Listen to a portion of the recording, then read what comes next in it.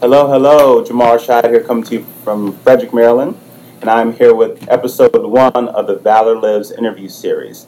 And I'm so proud for this moment today because today I got my good friend Danny Farrar, and for those of you that do not know, he is the reason why I'm doing this interview. I asked him, "Hey man, can I interview you, ask you some questions because I respect you?" And of course, he said yes because that's what successful people do. And then I got this idea: why don't I put this nationwide? So there's three things that we do at the Valor Lives interview series. Number one, we interview people, but here's why. Because you deserve to have your story heard, because you're a hero in our community. And number two, people deserve to hear your story. And then number three, I want people from all across the country to see this video and say, wait a minute, this guy, he's just interviewing people in his community with a camera phone. No lights, nothing fancy. I could do that. So with that being said, this is raw and uncut. No editing. If I mess up, if you mess up, it's just fine. We're still going to do it in one take. And the goal is to always have it under 10 minutes. But because you're my first person ever, if it goes over 10 minutes, that's fine too. So, number one, what is your why? Why are we here in Soldier Fit, Platoon 22? Why? At the core of it, it's to revitalize the American dream. And we look to do that by really three parts. The first part is civic engagement. Patriotism starts in the community starts with you and me.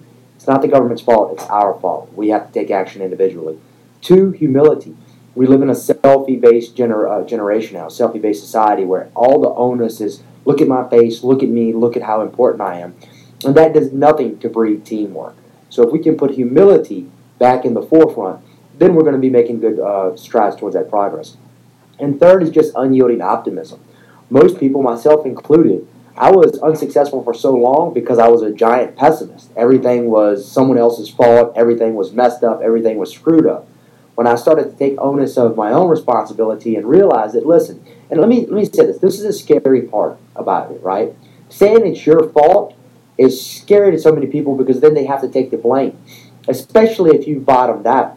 But once you start to take the blame and you realize that it's no one else's fault, if I say it's your fault that I'm where I'm at, I can't fix that because it's on you. Right. But if I say it's my fault, my decisions that led me to where I'm at, well, that's actually an extremely empowering thing because if I got myself into this, then I can get myself out of it.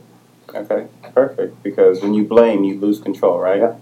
And we could probably get your face a little bit more of it. All right. So, what has been the proudest moment of your career? Whew.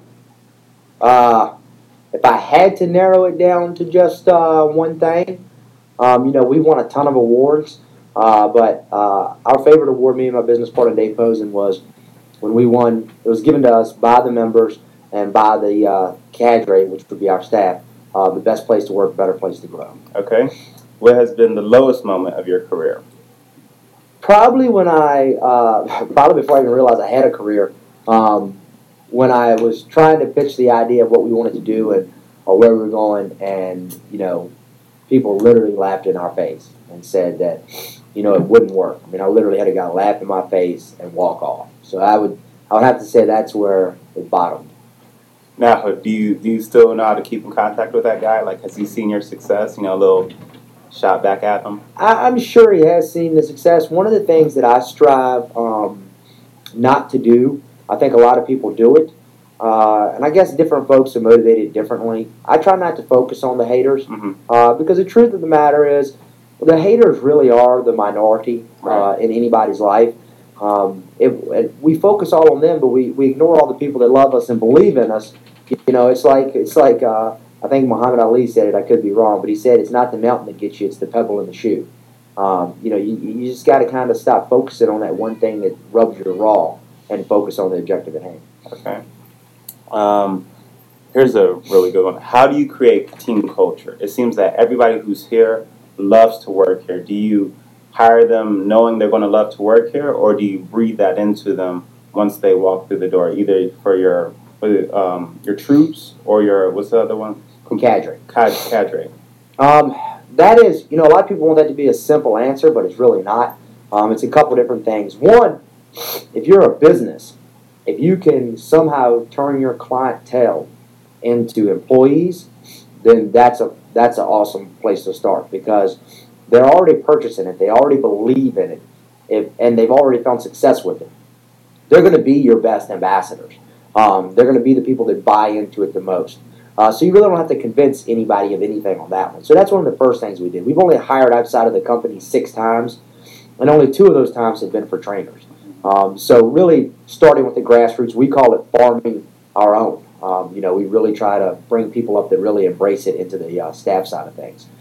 The other part is, I don't believe in an MVP, myself included. You have to lead from the understanding that no matter what happens, at some point in time, every relationship will end. You need to know that from the beginning. Right. That doesn't mean it's going to end bad. That doesn't mean that you can't be friends after it ends. But I know that somewhere down the line, my tenure with Soldier Fit will end. I know that. Whether it be we end up ever selling the company, if that were to ever happen, or if I die, my tenure will come to an end. So making sure that we have people that can take what we've done here and then run with it past us. That's how you have success long term. Okay. Where do you want to be in 5 years? Oh, man. I'd like to see us at least, 30, 40 Soldier Fits by that point in time. I'll probably be living in Texas. And I'd like to see us, really have made a significant impact on the consciousness of the average American. I'd like to see us get back to the notion of a lot of things that used to, I hate to use the term make us great again, because personally, I think Trump has hijacked that, and it is a great saying. I do think there are things that need to happen to make it great again. And while obviously this isn't a political thing, I don't think making us more divided is the answer to that. I think what makes us great again is getting away from the selfie, the egocentrics that have kind of started to rise here in this country. Because by far and large, it happens because we have nothing that we truly fear. We're not the average American that's here today. They know where they're going to get their food. They know they're going to have their power. The lights are going to turn on. And yes, there are people in our society that are suffering worse and have more issues. But the truth of the matter is, if the biggest talk of the town is your sports teams and the Kardashians, you're not really worried about a lot. Right. And that's led us to kind of be, and that's a good thing. But on the flip side, we've kind of started to focus on superficial things. And once you start to put superficial things as the precipice of where you need to be, that's when we stop looking at what really helps us. It's kept us alive as a species, which is teamwork. Okay. How do you balance work and family time? Vince Lombardi once said that once you and your family understand the sacrifices that it's going to take to be able to achieve your goal, then it's possible. One of the things I learned from my first marriage is never marry anybody with less ambition than you. They're not going to change. So many people go into these marriage concepts that, when one gets married, they'll get better or it'll change. It's not. The person is the person that they are. And that doesn't make them bad. It just makes them not a good fit for you. Right. And so for this second go-round, I really have found somebody that works as hard as I do, is driven as much as I am, is passionate as much as I am. And she's a huge part of it. She plays an integral role in it, in the business. So that helps tremendously. If she was sitting at home and didn't want no part of the business and didn't want to come to any of the events and didn't want no part of the civic engagement stuff that we do and wouldn't help in the community, we probably wouldn't be able to stay married. I mean, that's just the truth of the matter. Right. So it really does. Balance in both of those has to come from choosing the right spouse. All right, perfect. Now we're coming up on 9 minutes, so we're going to do only a few more questions. What audiobook or book are you currently reading? I actually just finished 2. I haven't had a chance to jump on my next one, but I highly recommend Start With Why and Leaders Eat Last. Okay. And I tell you, Start With Why. That's where all this came from. Because it's funny, my mentor recommended Start With Why about 6 months ago. And because I'm so used to hearing him, I kind of ignored it, right? And then when I met you at Wegmans that one day and you recommended it, it's changed my whole philosophy on things. So I thank you for that. All right, so Now we're going to do some rapid fire. I'm going to say a word or a sentence, and you tell me the first thing that comes to your head. Soldier Fit. Pride, not ego. Okay. River Farrar. My world. Jennifer Farrar. My other world. Frederick County, Maryland. A great place to live and work. Okay. Mixed martial arts. The fight personified. The struggle personified, excuse me. Okay. Ronda Rousey. A lot of people can disagree with you on this. Role model. Okay. Okay, I agree with that. The girl who just beat her. Holly Holm. Yeah, there you go. Role model. All right. Okay, one more to get us out of here. Jamal Rashad.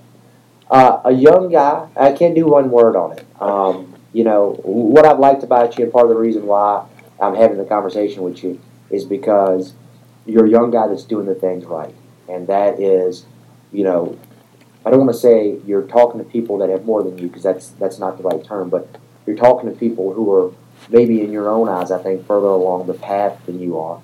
And you're also talking to people who you probably feel are in the same place on the path as you are. And the truth of the matter is, Ralph Waldo Emerson said that every man that I meet is my superior in some way, and that way I can learn from him. So just having the courage to have conversation, that makes you special. Perfect. Thank you, man. Well, that is the first episode ever of the Valor Lives interview series. I thank you guys for tuning in. Throw up some valor. Remember, no weapon formed against you shall prosper. You guys have a good day.